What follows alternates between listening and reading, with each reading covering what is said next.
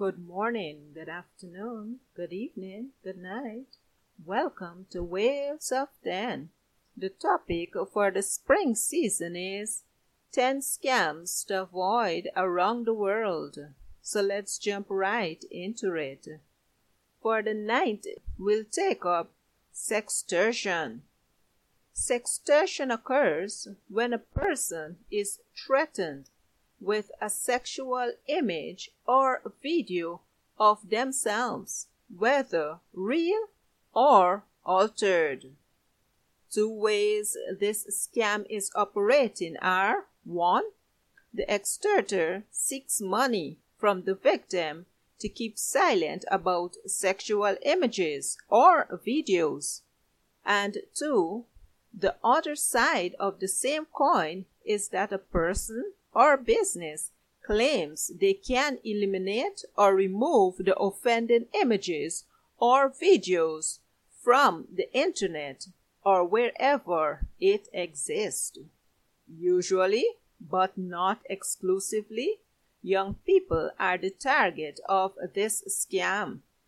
Young males are generally blackmailed into sending these criminals money, whereas young females are extorted into sending more sexual images.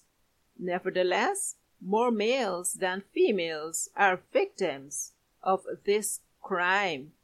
How do these fraudsters get hold of these images or videos? Young people, especially males, while chatting with someone they believe cares about them, usually send them an explicit photo of themselves and then coerce the young person into doing the same.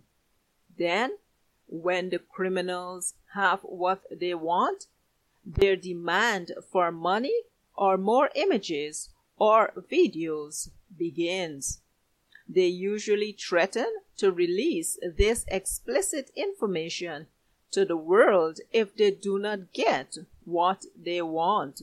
To continue with the other side of the coin, sometimes these same people will contact the victims under the guise of being helpful. They may claim they can hack the blackmailers' websites and get rid of the offending images or videos.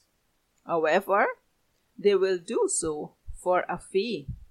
Nevertheless, after they get the money, the sextortion usually continues. These fraudsters can demand as little as $20 or $8,000.